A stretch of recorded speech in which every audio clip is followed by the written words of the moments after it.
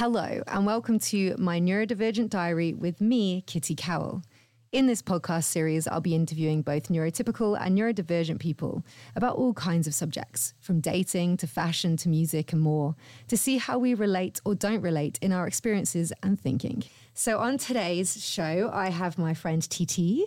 Hi. Titi Finlay. Do I say Finlay? Finlay. Finlay. Finlay, yeah. But people say Finlay sometimes. It just sounds like, yeah. Sounds fancier. I'm so obviously I've known you for ages, but do you know when it's just like, when would you have that conversation? Yeah, literally. Yeah. A lot of people don't even know my real name, which is Christina. And oh everyone's God. like, who's that? I did not know that. Like, basically all of my friends are like, who's Christina? Like, it's just never been said. So. That is so funny. I mean, me too, kind of, because I'm actually called Laura Kitty. Oh, I didn't know that. Your face. And that's your middle name? It's a double-barreled name. Okay. It's just like Anne-Marie or, something like that. Love but that. My parents actually wanted it to be Kitty as my first name, but they liked Laura and they didn't think Kitty Laura sounded as good as Laura Kitty. Yeah. Which I guess kind of makes sense. Yeah. But they just straight up changed it. Just called me Kitty from day one. Yeah. You're like, classic. Brilliant, thanks. So, first of all, do you know, are you neurotypical or neurodivergent? Or do you know? I don't know. I mean, I haven't ever been tested or done anything like that, but I think I'm for the most part neurotypical. But there's obviously, as we know, it's like a bit of a spectrum. And I think there's so many elements that sometimes I experience. For example, I know anxiety is not considered that, but I live with crippling anxiety, which it affects a lot of the way I act as a person, which is not typical, I would say. Yeah, in a different way. It's not typical. Yeah, exactly. So, and I think there's a lot of elements like that kind of feed into my personality. I'm quite an introverted person, and in certain scenarios, especially with lots of people, I just sort of shrink into myself, and I feel like I really struggle with being around people like that, rather than being one-on-one with someone. And so there's lots of little elements, but yeah. And just to tell everybody who you are properly, because I just went straight in for the neurotypical neurodivergent question, didn't I? So, Titi, you are an artist and content creator. You've worked with people like Nike and Foot Patrol, and you are a sneakerhead. So, you tend to work within the sneaker streetwear world, right? Yeah. You work, we know each other because I can't speak. You used to work at ASOS. Yes. And there you were more in the content world, right? Yes, exactly. And then you went on to do social media content again for a sneaker store company. Yeah. And now you're a freelancer. Yeah. And an artiste. Yes. So I suppose because what you were just saying about being, probably neurotypical, but also experiencing things that are maybe not typical. Mm-hmm. I think that's a really interesting subject because that probably, and you can tell me, but that probably pushed you more in the direction of wanting to work for yourself, right? Yes. And definitely. that, as a neurodivergent person, is also what pushed me to want to do the same thing. I think the thing is, there are a lot of people now, with it being talked about a lot more, sort of people becoming, diagnosed with ADD, ADHD, that seems to be very talked about at the moment specifically. I am dyslexic and I've known that since I was 6, so for most of my life. Yeah. But I think I'm probably, and I'm got to go through that process again now, ADD or ADHD. Yeah. And it's interesting to know that, looking back as an adult on my schooling and the careers that I've, chosen to do and now working for myself. With you, yes, you do think you're more neurotypical, but like you say, there are other things that affect you that have probably, affected the trajectory of your life, let's say. For sure. So being more of an anxious person, which also I am and can relate to deeply, you think that probably made you want to step out of working with an environment full of people, basically. Definitely. Yeah.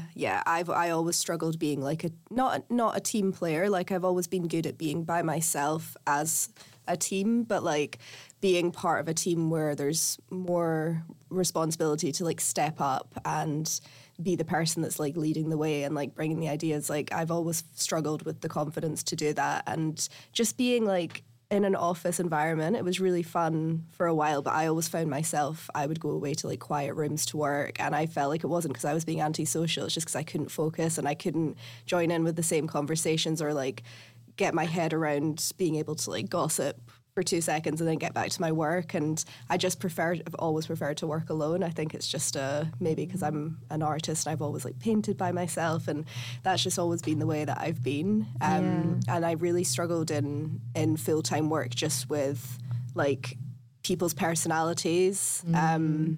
And I was always like sort of a golden girl at work, I think. Like I was sort of like the quiet one that just went above and beyond, always did like what they needed to do.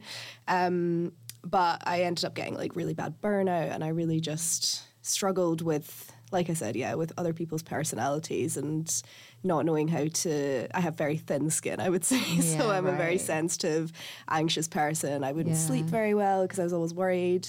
And I found that going freelance has completely like eradicated all of that. Yeah.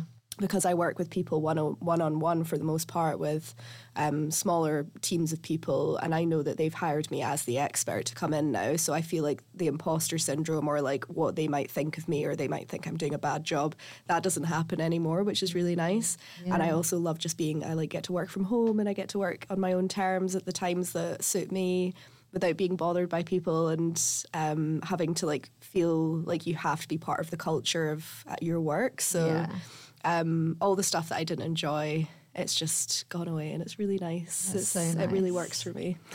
It's interesting because there are a lot of people that are coming forward saying like they thought from seeing TikToks mostly that they might be autistic or ADHD, right? Yes. And then they just get diagnosed with like crippling anxiety. Yes. And that is fascinating to me. I have all the things. I have PTSD, I have anxiety, I'm dyslexic, I'm neurodivergent. And and potentially other things, right? And so it's really, really interesting as well, I suppose, like, because I think it tends to be people that I am surrounded by, people that are, whether they're my best friends or, you know, people that I've kind of like gravitated towards, I guess, in like industries, like, you know, we know each other through work mostly. Do you know what I mean? Yeah. Or like originally. Yeah. Are similar in that respect. Because there are so many people in the sneaker world, right? And you know of me and my friend Juice as being like some of the first girls, which is ridiculous, but like kind of known in that world. With that, it was so terrifying being surrounded by so many men. And I don't know if they're neurotypical or neurodivergent, but they were so confident, so like strong-willed, so like knowledgeable about those, you know, about those subjects, sneakers and streetwear.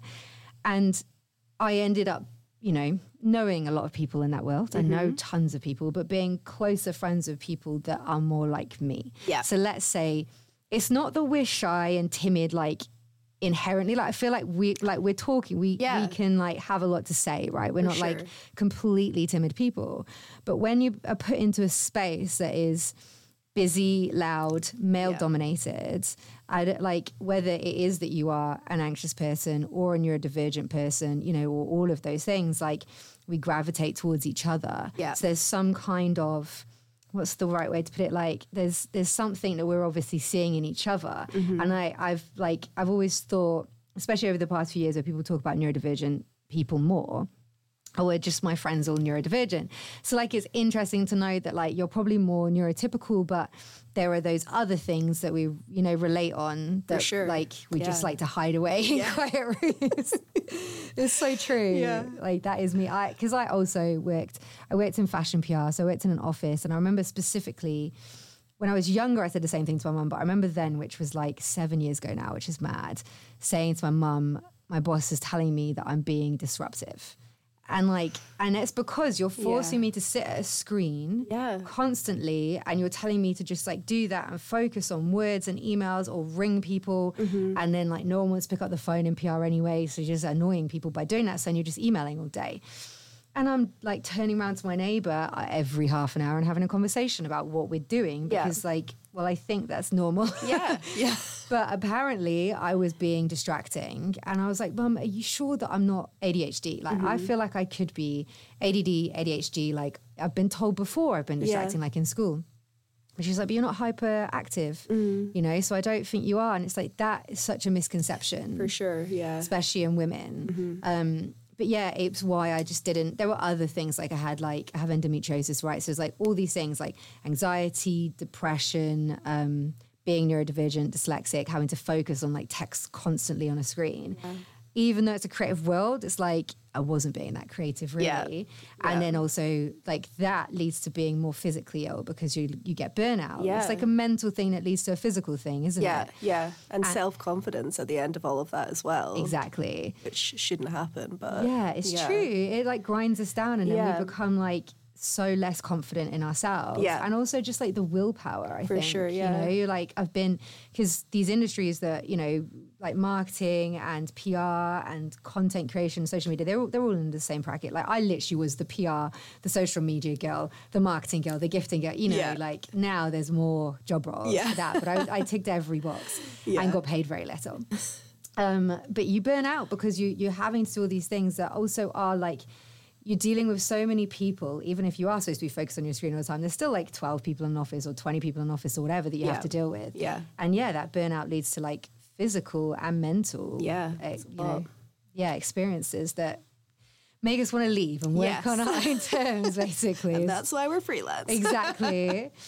How do you think then, so being a freelancer and working in a male-dominated industry, it's so good to hear you say that like you feel like you're now the, you know, when people are coming to you, it's because you're the expert in that field, right? That must be so empowering. How is that? Like, how is that? Because I know you've talked about like having imposter syndrome before and also just being like, shit, how was it a year ago I was doing something and now I'm doing this? Tell me more. It's crazy. It's a really nice feeling now because, like I said, people respect me and they've hired me for a reason. And what happened in my last job was actually my self-confidence and sort of belief in what I was capable of was very much sort of like stamped on by the men that I worked with. I worked with a couple of younger men who I was their manager and they just undermined me, disrespected me, went over my head. And my older male boss who was also a bit of a dick. And the three of them together sort of caused this feeling in me that I just felt like I wasn't capable of doing what I do now. It was just through little things, like little sort of slights and tones and like digs. Yeah, it wasn't even like verbal stuff. Sometimes it's like they would say things that felt like were good and empowering to women or whatever, but then like they would create this culture behind the scenes of stuff that completely defied that and went against that. So like how they talked about women. Yeah, how they talked about women, and then just sort of I'm trying to think of examples. Like I don't want to go into it because it was a very traumatic experience. Oh mate, how is it that we both had traumatic experiences with men in the sneaker industry? Yeah, and it's like I think people don't realise how much like gaslighting and abuse of power kind of stuff goes on massively when you work in the industry. Yeah. And what happened to me was exactly that, but it ended up being super freeing in the end because I was like, great, this has led me to where I am now, which is amazing. But it's such a 180 to where I am now as to where I was a year ago, because I'm doing like when I started what I'm doing now that I'm getting paid great money to do by great brands, I was unsure that I could even do a year ago, which is crazy because they were hiring me for experience. But it's like I knew I already had that experience. I just didn't have the confidence because the people that I worked with constantly questioned it or undermined it.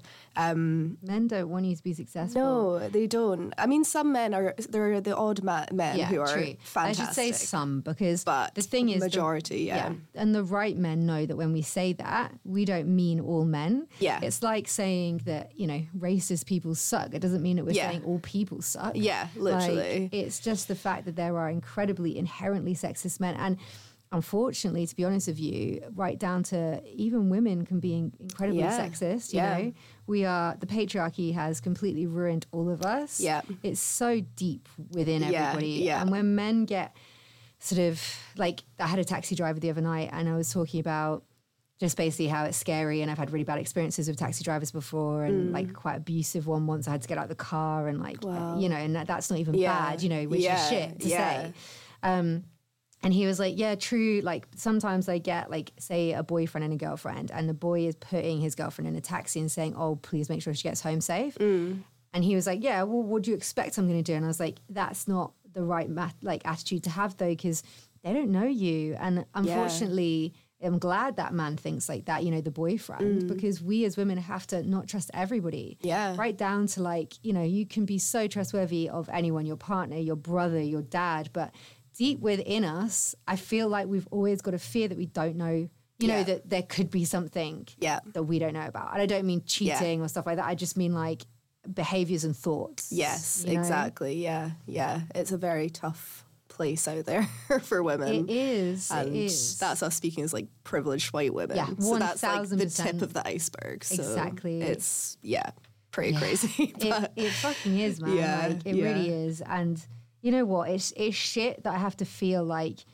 you know, we can bond over how these awful men in the sneaker world have treated us like crap and gaslit us and stuff. But I have had the same experience, and you know, and I'm older than you, and like I did it like before you, and the reason I did it was because there were men like that, and I was taking a stand to say, do you know what, I'm a woman, I do know about this stuff, I'm knowledgeable, probably maybe more than many of you, and I want to prove that and show that. And I got to a level of success that some men in that industry found uncomfortable for them, and they wanted to stop me from doing that. And it was pre-Me Too movement, and it got low-key like abusive, like scary.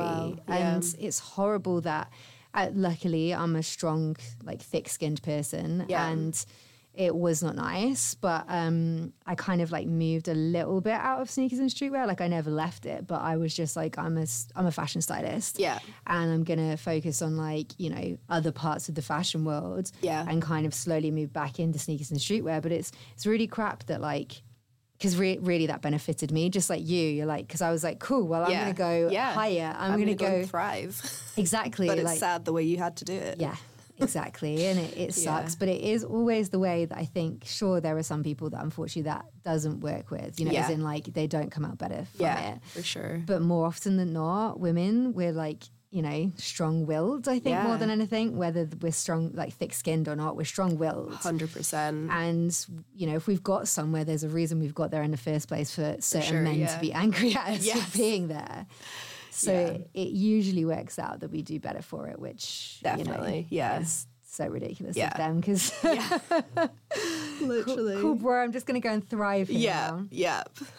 So, coming back to when you were younger, because you're an artist, you're a painter, and I think, like, obviously, when I first knew you, you were, like, in a content role, right? Yeah.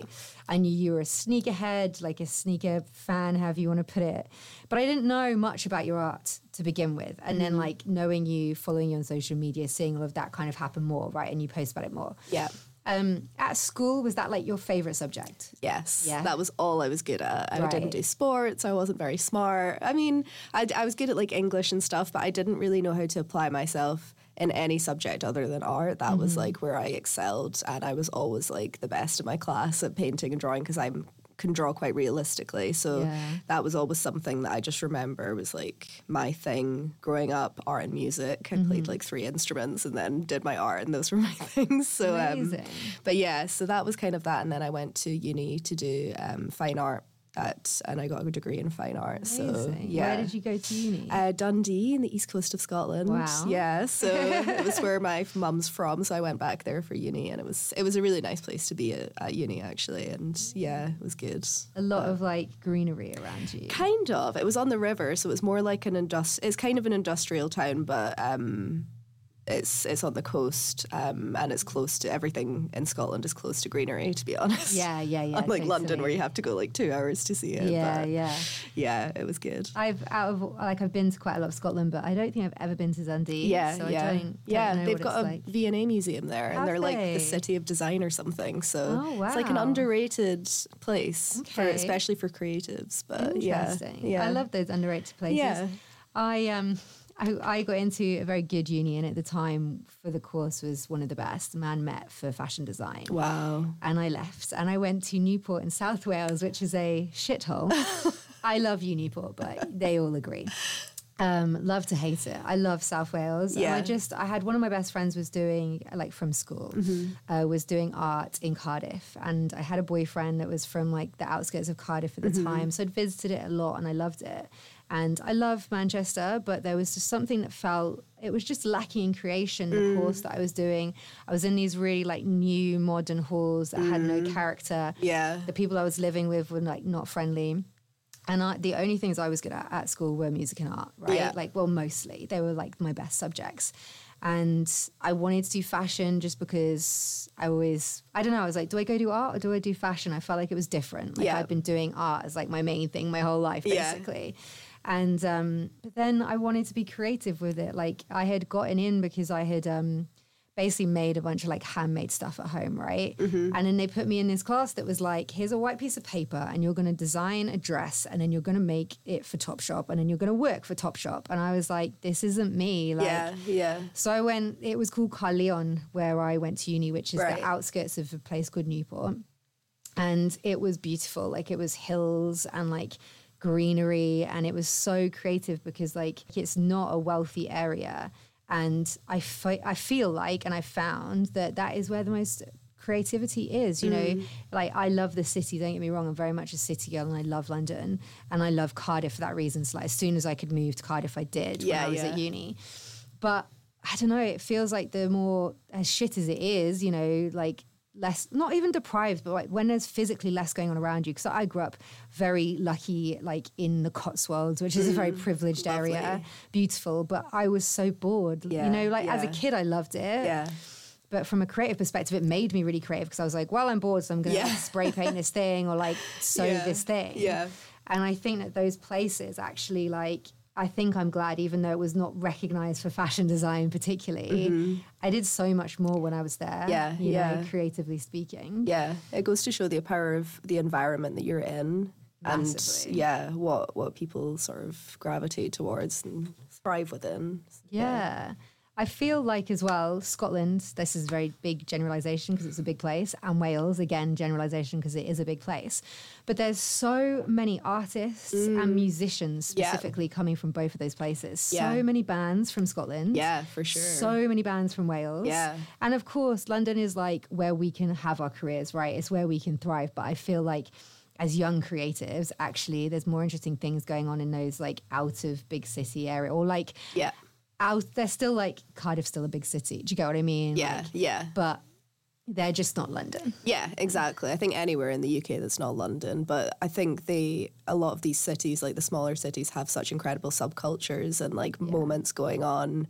And also because you're kind of like a big fish in a smaller pond, if that's the right word to say. Like when you've got a little thing going on, you can really like rally people around you and create something really exciting in smaller cities, whereas in London it's much harder to do. It's so much busier here. Yeah. Like it's hard to live in London. It's expensive.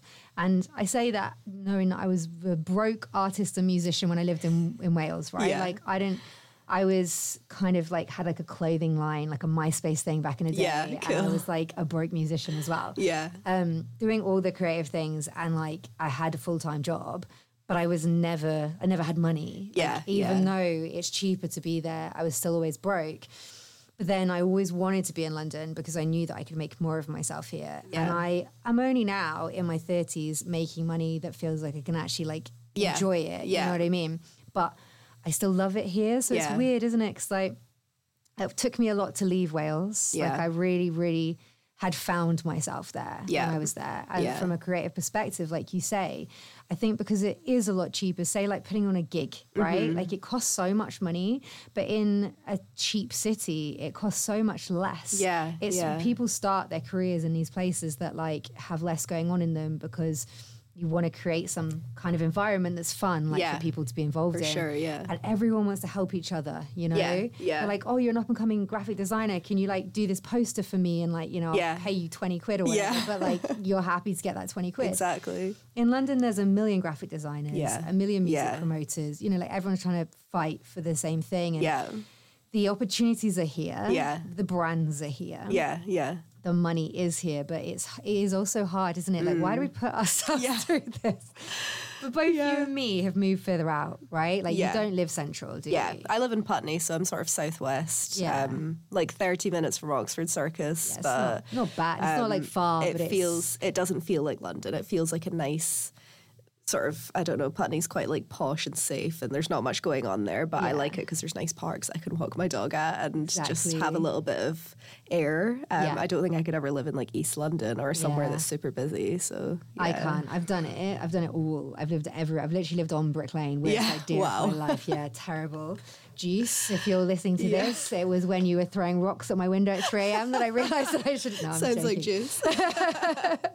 No, I loved it. Do you know what I mean? Like at the time, it's actually like great that my friends could do that. Yeah. But then it just become ridiculous. Like I couldn't sleep. It was so noisy. Yeah. It's horrible. it's for a certain time in your life when you can hack it, and then and we then grow up and we're like, I need peace. Exactly. I live on the outskirts of North London and I love it, and it's so much greener, and it's still London, and again I can get to Piccadilly in like 30 minutes. Yeah, exactly. So it's fucking great, to be honest. But I feel like creatives, if you're working from home, more often than not, you're gonna enjoy that kind of environment more. Yeah, exactly. You want to live somewhere that you can have a really nice, like, balanced life, and exactly, rather than being in a smaller, more stressful, busy place. Exactly. So, You don't have, like you were saying earlier, that culture of like, you know, being in an office surrounded by all these people. Yeah. But I think when you're doing that, I lived in Brick Lane and I worked 5 minutes away, right? Yeah. My office was 5 minutes away. And that was fine because I'm just coming home to my flat. But when you work from your flat, you want an environment that like is quiet, is chill, because you are there all the time. Exactly. And you do need to focus. Yeah. It's crazy how different it is going, like, I don't know, it's really like just a 20-minute difference or 15-minute difference from like where I previously lived, like in Holloway, right? Yeah. Which was much busier. And although the road I lived in was relatively quiet, there's still sirens. It's central London. Like, it's such a difference. Before we wrap this up, I just want to ask you a bit more about work. And you have worked with, right, tell me, because I know you've worked with Nike, obviously. Like, I've been there, I've come to the events. Foot Patrol recently. Yeah. What are some of the other brands that you've worked with, like, as a freelancer that has just been, like, incredible? Loads of different ones. I think Nike and Foot Patrol have been my favourite projects. Yeah. I've worked with Adidas recently as like talent rather than as like a creative, which was really fun. I was like, oh my God, this is like how the other half live. Usually I'm the person behind the scenes on the set that's like getting the talent ready. Yeah. I'm trying to think who else. I feel like I've worked with so many that like they all just like blend in. It's true, it is like that, and that's not in like a negative way. It's just more like it's you're constantly on the go, and you have to focus so much, I think, on each job that when you're on the next one, it's like you can't think about what you just last did. Yeah, exactly. Yeah, but Nike must be dream come true, right? I think Nike has been the best partnership that I've had because there's not really many rules and they just let me do my own thing, and they approached me, which is the nicest thing as a creative, when you're approached to bring your true authentic style and self to the project rather than them asking you to do something specific. Yeah. So yeah, like I've worked with them so many times now on like loads of lovely things that I feel really passionate about and was able to just kind of go free. Like they were like, there's no brief, just do your thing.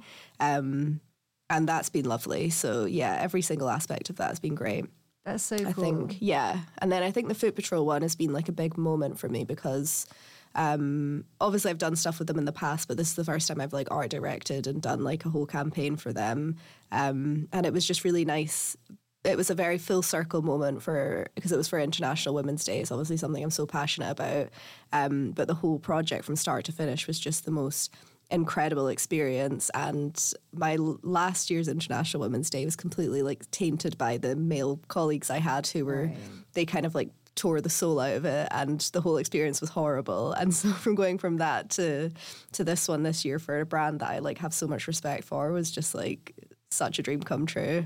It's also so nice, like as someone else that's been in this industry, like the sneaker world, for so long, and as a woman, honestly, when we started, and it's true, so I'm sure they won't mind me saying, but it was because there was friends of ours, right? Like me and Juice, we used to have this blog for people that don't know what I'm talking about. called the unisex mode. And the reason I started it was because we had these friends that had another blog, and they were guys, and they wrote about sneakers and streetwear all day, and they would like go for dinner with us, but like, okay, we're going to this Foot Patrol event. We were like, we want to come to the Foot Patrol event, like we care about this stuff too. So I started a blog, and then it quickly became like Me and Juice, because we were like, well, there's no women talking about this, and we don't want it to be like women, you know, like, you know, from a woman's perspective, like just like sexualizing ourselves almost. We were like, no, we're women, but we think in the same way as you. We like the same things as you. So we want to make this unisex. Yeah. And it was Foot Patrol. I promise you that made us do that. But not like, there were other reasons that were like, I was angry about. I wasn't angry about Foot Patrol, but it's more that it was just so focused on men. We had this like iconic small sneaker store that has so much history, so much heritage. And like, we know about that, you know what I mean? And, and we were like, we want to come to this book signing, or, you know, we care about this sneaker release, but like, it was never in our size. Yeah. And that's changed so much. 100%. Which is amazing. Yeah. And to be fair to them, like Jimmy from Foot Patrol is like, he's from Cardiff, right? So I know him. I've like known of him for years. And when I moved here, he's kind of like an icon in like the OG sneaker world, right? Yeah. And I would always go in and be like, do you have a 5.5? I'm lucky I can wear a 5.5 sometimes, right? And there would always be like one, and he'd kind of like keep it aside sometimes for like the right people or whatever, you know. And so I always respected that. But obviously Juice is like a 4.5. Yeah. And it's taken so long. So to see like you have a whole campaign, and I know that they weren't ever like segregating us. Like their perspective was that like they didn't have the market for it. Yeah. And it was always there. Yeah. There were always my female friends queuing up for the releases, you know, for like the Asics Foot Patrol releases, all those kind of things. But it was just like, well, if you don't have the shoe for us, you're not going to see us because exactly, you know, so to see that great progress for sure. Because even I remember when I first moved to London, I just found Foot Patrol a really intimidating store to go into in general, because it was always just like cool guys, like sneakerhead dudes that just like would be like looking at you and they'd be like, why are you in here? And to go from that to like how they are now, and seeing like women working in the store, the men that I've worked with there, specifically Bradley, is the biggest ally. Like so cool. It's just really lovely to see like that completely changed now. That's so nice. And that's just the beginning as well. So that is good. Like I've met him a few times, like events and stuff. I don't know him super well, but like, we know of each other. Yeah. And everything I hear about him is usually from women, and like telling me good things about him. It's because he's such a rare find. I think, like in the sneaker world, he's not all talk. Like he's genuinely like is a great example of an ally to women in sneakers, and it's a very rare thing to find. It's so sad, because I know that there will be men that might, well, whether they bother listening to this or not, but like that know us, that will be like, oh, I'm great. Listen, there are lots of nice men in the sneaker world, but I'm going to, you know, and I would say this to their faces, I'm going to call you out. Like, you don't have our backs. There are men that I went to when I was like literally getting bullied by like a man in the scene. And it was because it was pre-Me Too, you know, just like a few years ago, really, when you think about it all. But pre that movement, it was like hard for people to like take me seriously. It was just like, what, do you have like history with him? Like, have you dated him? No, I haven't dated him. I don't have history with him. He doesn't like that I'm successful. You know what I mean? Yeah. They always had to, which is really sexist in my opinion, you know, go, oh, but is there another reason? You know, that you're not telling me. It's always questions. It's always questions. Whereas if you're a man and you're like, I'm a sneakerhead, I like sneakers, people are like, yeah, cool. Yeah. But as a woman, you get questioned or undermined, or you're like, well, what, do you know anything about them? Oh, and like, does your boyfriend love sneakers? You know, is that why you're wearing it? Yeah. It's interesting talking about Me Too, though, because I think that was such a powerful moment in, obviously, culture in general. But it's so funny now to see that has kind of died down, and the men have gone back to, like, not supporting. So like this year, International Women's Day was, like, screaming into a void, and it was literally just, like, women who were talking about it. It's like, we know that women support us. We all support each other. Like, we don't need to share that anymore. Yeah, like that's a given. But we need men to actually be like, okay, it's time for us to step up. But because like they're off the hook almost, it's like, let's stop. Honestly, I have male friends that I know have the best of intentions, and I have male friends that do talk about like women's rights. You know, wrap it up like that. And when they might say something to me like, oh, you know, this is happening on Wednesday, and like, you're going to come to this, and I'll explain that actually that's really late at night, and I've got to come back on my own, and I've got 3 things that day. And if I didn't, maybe I'd just get like a taxi, but I'll be exhausted and I'll be traveling late at night on my own. And I know you don't have to think about that, but like, I'm not trying to say I don't want to see you and hang out, but like, unfortunately, this is something I have to think about. Yeah. And they'll respond with, but I post about this stuff all the time. Like, I know that, like, I get it. And I'm like, this wasn't an attack. Like, this is me explaining my life that you don't have to think about. Yeah. And like I say, they're the best, you know, meaning people. I know that they're saying that because they're like, I do understand, but it's like everything always is taken that way. Yeah. And it's like, it's hard because we can only compare, you know, like these things, you know, being a woman and having sexism, right? Like it's not comparable to other issues that people have, but that's the only way you can look at it to like understand how other people feel with other issues they have, whether they're disabled or, you know, our privileges being white women, for example, all these things, like you have to step outside of yourself. So someone accused me, or not accused me, but like talked about, for example, oh, it's really hard for me actually to get there because I'm in a wheelchair. I wouldn't go, oh yeah, I understand. I go, fuck, of course. Yeah. Like that shit, I don't have to think about that. Yeah, exactly. Like that isn't my reality. And like, fuck, is there anything I can do to help? You know? Yeah. More often than not, though, I'm not met with that by men. Yeah, and I know it's not all men. Yes, just to put that out there. literally. I know it's not all men, and I know that often it's just the way they've been taught. Yeah. Do you get what I mean? Yeah, exactly. Yeah. Anyway, thank you. So we could go on about this for hours. Literally. But yes, Literally. It's a very hard subject, and I think the topics that I've just discussed are also hard to talk about in terms of like, I do think racism's worse than sexism, and obviously if you're a black woman, you're getting it way worse than us. Yeah. You know, these things are complex, but we can only talk about our experiences and try to advocate for others. Yeah, So, exactly. Absolutely. Anyway, thank you so much for being on my podcast. Of course. I've appreciated Thanks for the great time. chat. Yeah, it's been great. And thank you. And if you want to find out more about Titi, I will put all her links on social media and go and follow her and check out her art. Peace out. Thank you.